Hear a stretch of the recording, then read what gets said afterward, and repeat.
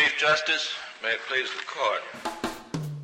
I'm Giancarlo Canaparo. I'm Zach Smith. And welcome to SCOTUS 101, where we break down what's happening at the Supreme Court, what the justices are up to, and other things related to our favorite branch of government. Welcome back to another episode of SCOTUS 101. Welcome back indeed. We were out last week for Heritage's 50th anniversary celebration, so we have a lot to cover. We're also coming into the final stretch of the term. Can you believe it's already that time of year, GC? No, it definitely does not feel that way.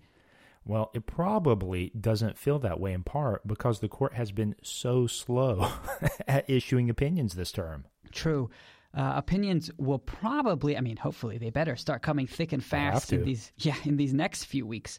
But without further ado, let's start with any interesting grants or denials from the last couple weeks. Zach?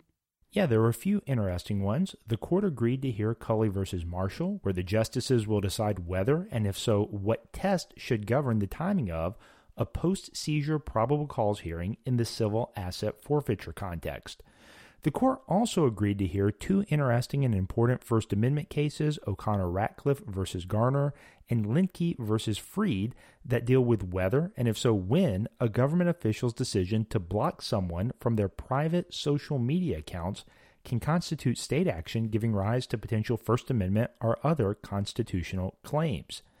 Now, of interest, the Chief Justice also transmitted to the House and to the Senate on April 24th proposed changes to the rules of evidence, criminal procedure, civil procedure, bankruptcy procedure, and appellate procedure. So for all of our judges and practicing attorneys out there, be on the lookout. On the orders front, we have one that I'll mention. The court granted an emergency stay of a lower court ruling that suspended the FDA's approval of the abortion pill mifepristone. Say that 2 times fast. Actually, I had to practice getting that right before we got on the air. Well done.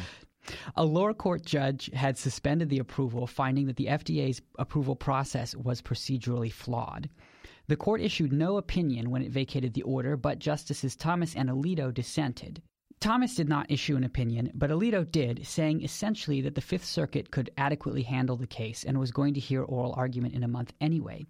He also essentially accused the FDA of engaging in gamesmanship to force this issue to the Supreme Court. Most interestingly, however, he also accused Justices Kagan, Sotomayor, and Barrett of hypocrisy, and not without some merit.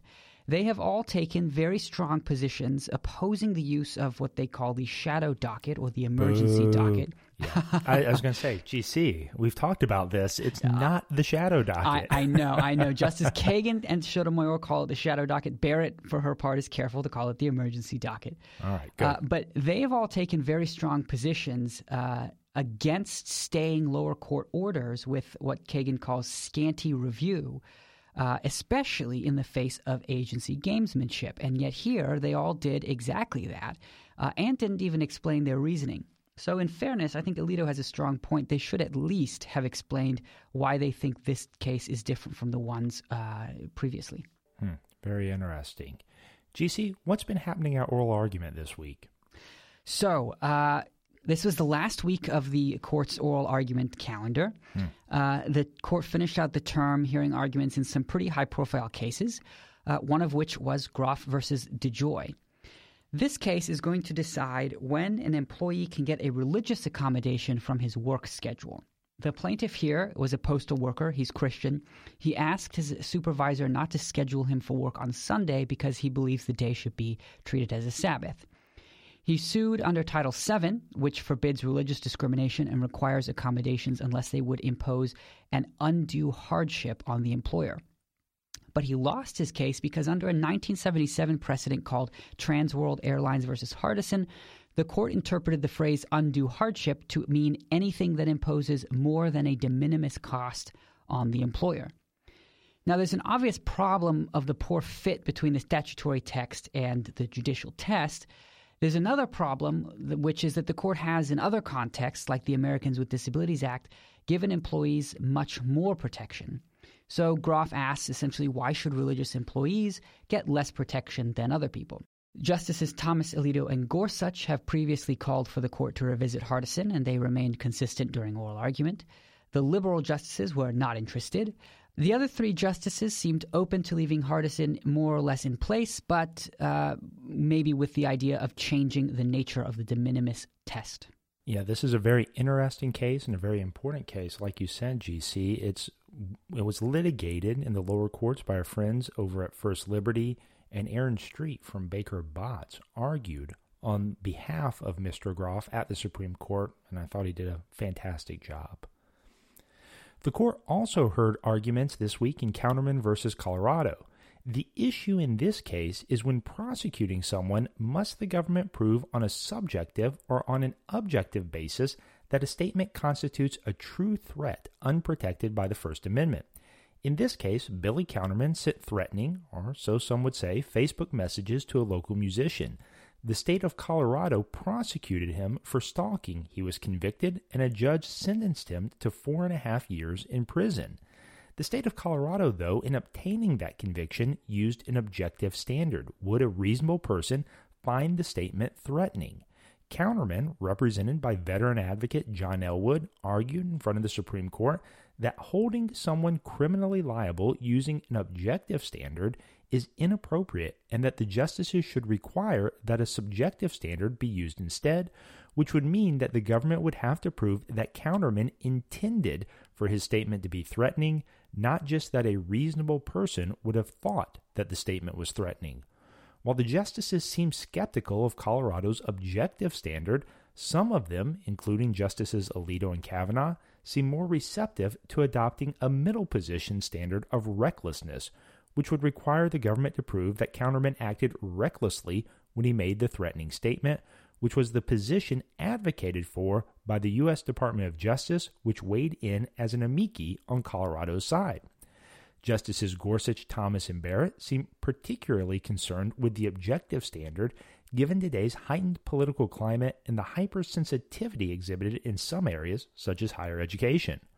While it's unclear what test the justices will ultimately adopt, it seems likely, based on the oral argument, that there are not 5 votes to uphold Colorado's objective standard. We also had 2 fascinating consolidated cases, Yegiazarian, I hope I got that right, versus Smogin, and CMB Monaco versus Smogin. So these cases will decide whether a foreign plaintiff can bring a racketeering claim in the United States for injuries to intangible property. And the facts are pretty exciting. So there were 2 Russian fraudsters. I'm interested. Tell me more. So these 2 Russian fraudsters defrauded Smogin of his shares in a Moscow real estate venture. The fraudsters fled to California, where they lived a luxurious life in a Beverly Hills mansion. So are you saying, GC, that crime does sometimes pay? Well, maybe apparently. I want to hear the end of this story before we reach that conclusion. All right, so Smogin launched arbitration proceedings against them in London, and he was awarded a judgment of $92 million. All right, so maybe crime doesn't pay after all. Well, hold your breath, because Smogin filed an action in California federal court to enforce that judgment. He did get a judgment there, but then the fraudsters engaged in a wild and complicated conspiracy, including fake judgments from other courts to make it look like they had no money for him to take. So Smogin filed a racketeering claim, arguing that they harmed his property, which in this case is the California judgment. Is a judgment that an arbitration award is enforceable property? And is the harm suffered in the United States, or is the harm suffered in London, where the arbitration award was originally given? Those are the issues. We'll find out soon. Well, more importantly, GC, when can I expect the major motion picture based on this set of facts to hit a theater near me? That's a wild story. GC, before we get to our final oral argument of the term, why don't you give us a few other OAs quickly that the court also heard recently? Sure. So in Slack Technologies versus Pirani, the court will decide whether plaintiffs bringing claims that a security registration was misleading have to prove that they actually bought those securities registered under that registration statement. In Charter Day School versus Peltier, the court will decide whether a private entity that runs a charter school is a state actor and thus can be sued for allegedly violating the Constitution when it promulgates a dress code that requires different attire for boys and girls. In Chouette versus SuperValue, the court will decide whether a defendant's subjective belief is relevant to determine whether he knowingly committed fraud. And finally, in Lac de Flambeau Indians versus Coughlin, the court will decide whether the bankruptcy code abrogates the sovereign immunity of Indian tribes, that is, whether they can be subject to bankruptcy proceedings. Yeah, that last case, GC, is actually very fascinating on a lot of fronts. And so even though it hasn't been one of the high-profile cases this term, it'll certainly be an important one and one with a lot of interesting legal issues for the court to resolve. Yeah, this whole term has been shaping up to be a really interesting term in terms of state and tribal sovereignty.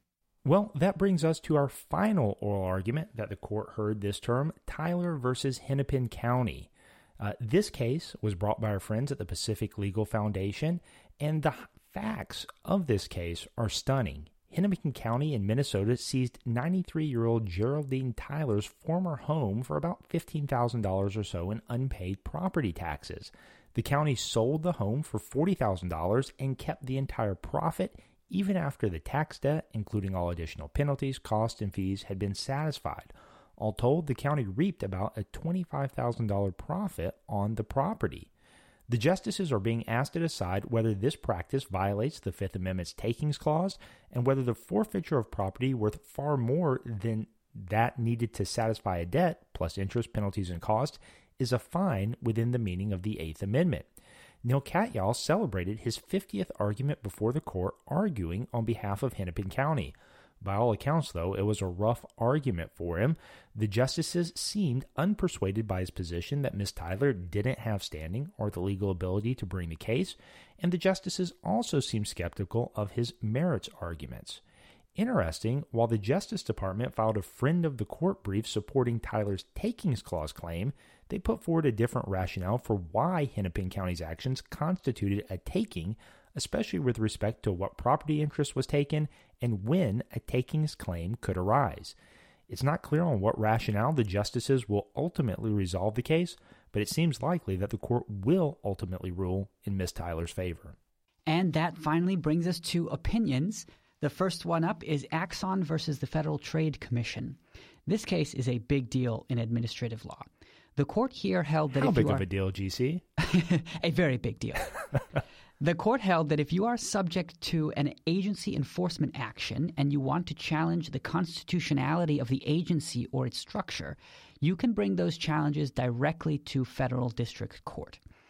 The decision was 9-0 with Justice Elena Kagan writing the opinion, and it turned on the application of a test from a case called Thunder Basin, which is an excellent Mad Max-style name for the case.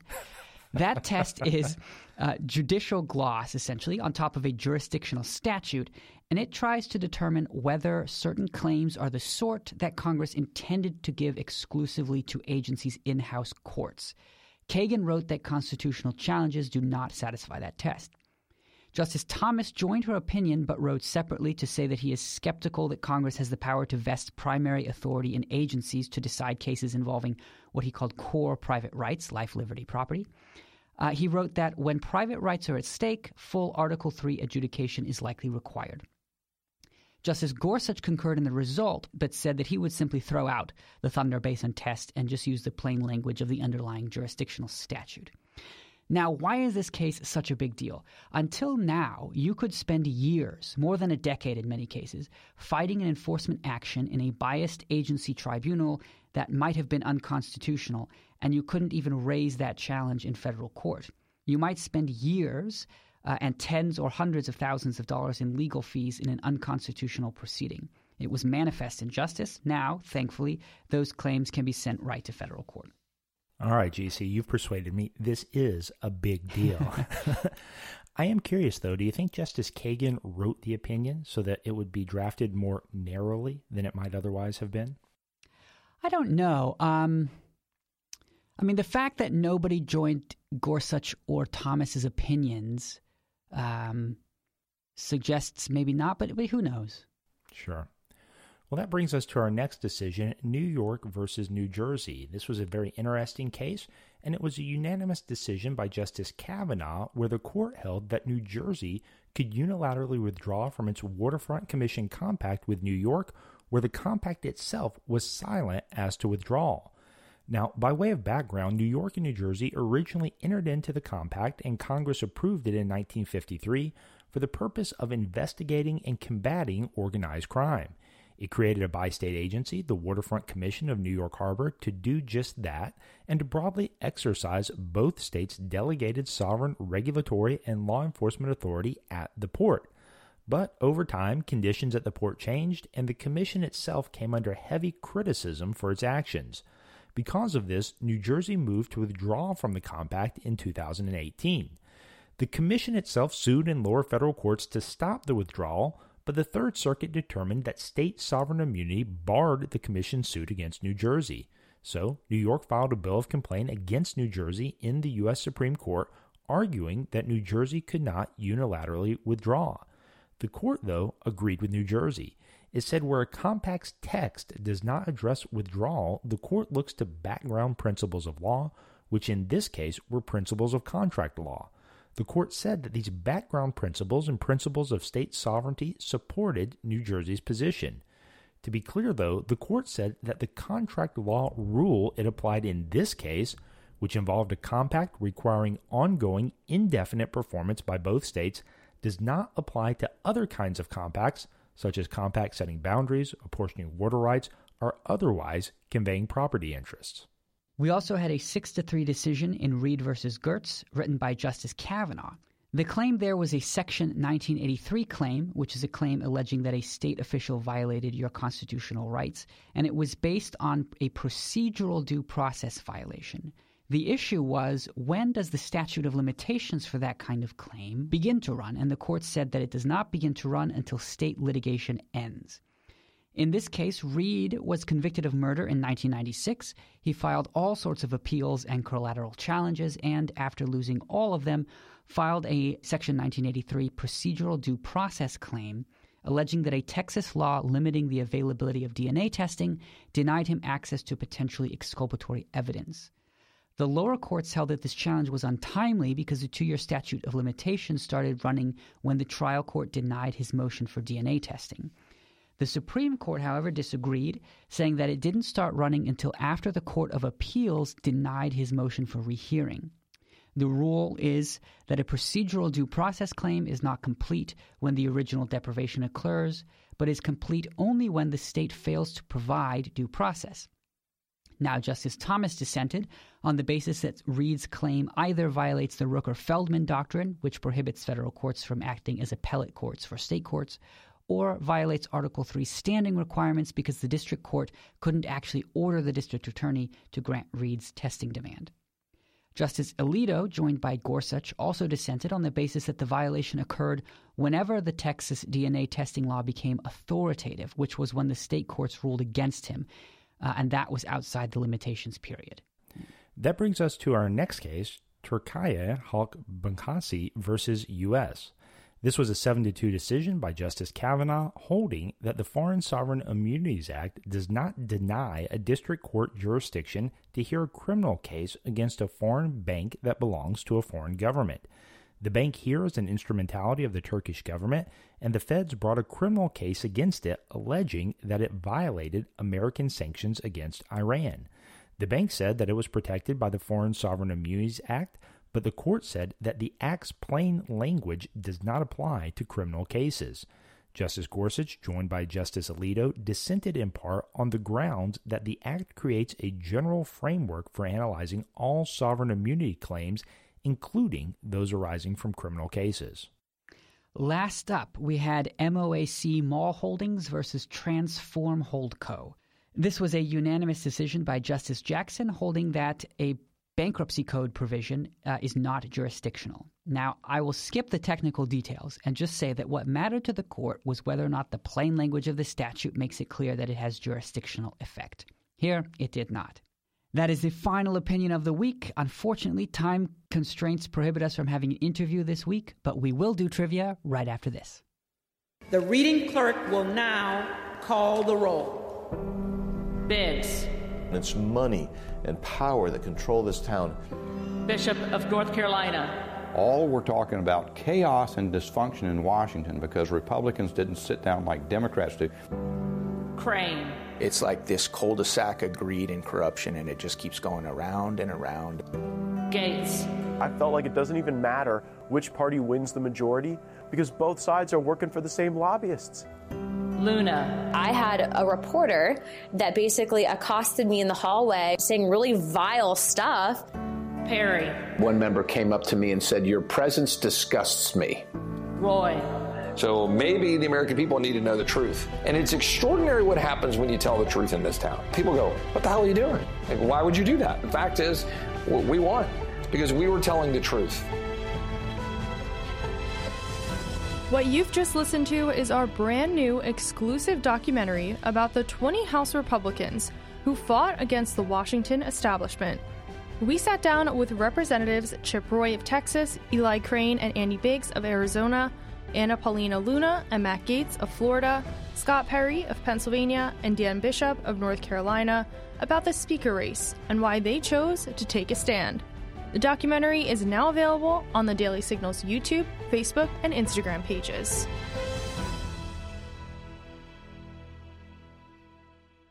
Zach, it is my turn to quiz you with trivia. Aren't you excited? I think we're out of time, GC. Didn't you say something about time constraints? Oh, no, we're not.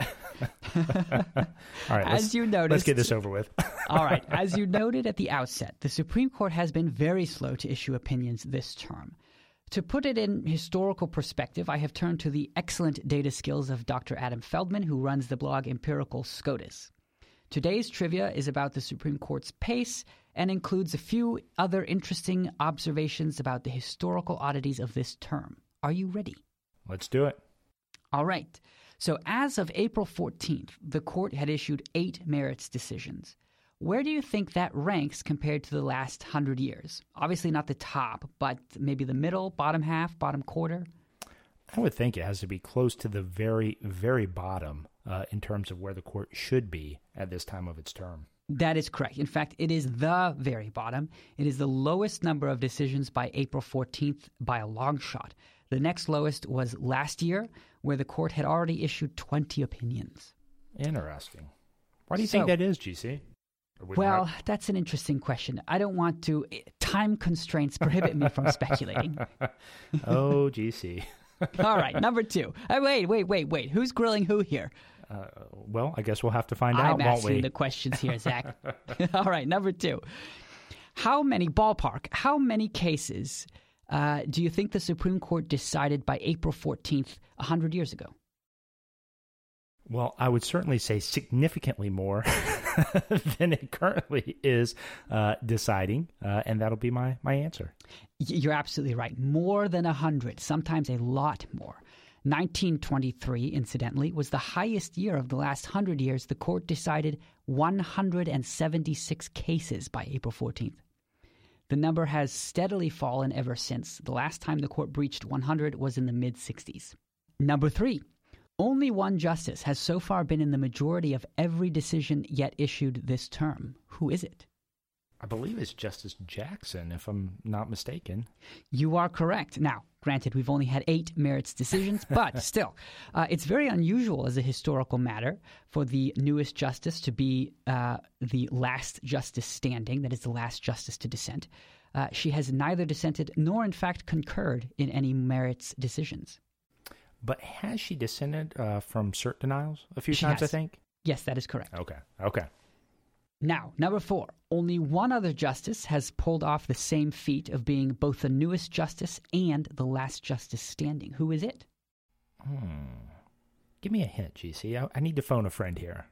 Well, let me think. This is one of the current justices. Well, I still have 8 others to choose from. I don't know. I would guess it's one of the court's new additions, either Kavanaugh, Gorsuch, or Barrett.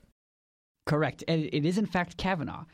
Kavanaugh is quite often, in fact, the last justice standing each term. Only the chief has more wins by this measure. Very interesting.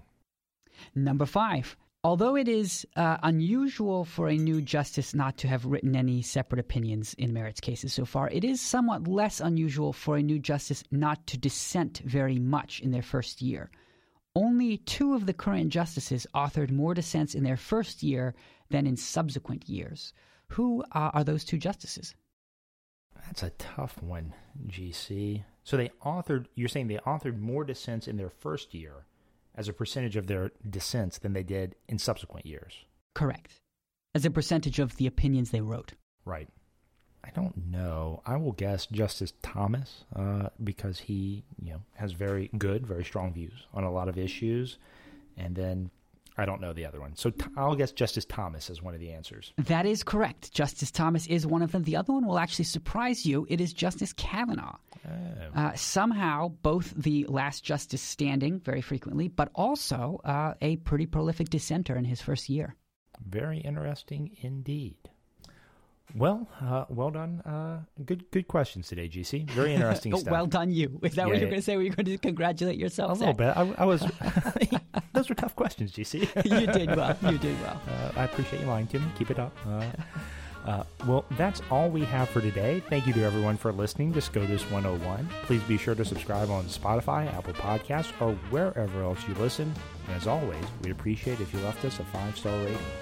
You can follow us on Twitter at SCOTUS101 and email us at SCOTUS101@heritage.org with your questions, comments, or ideas for future shows.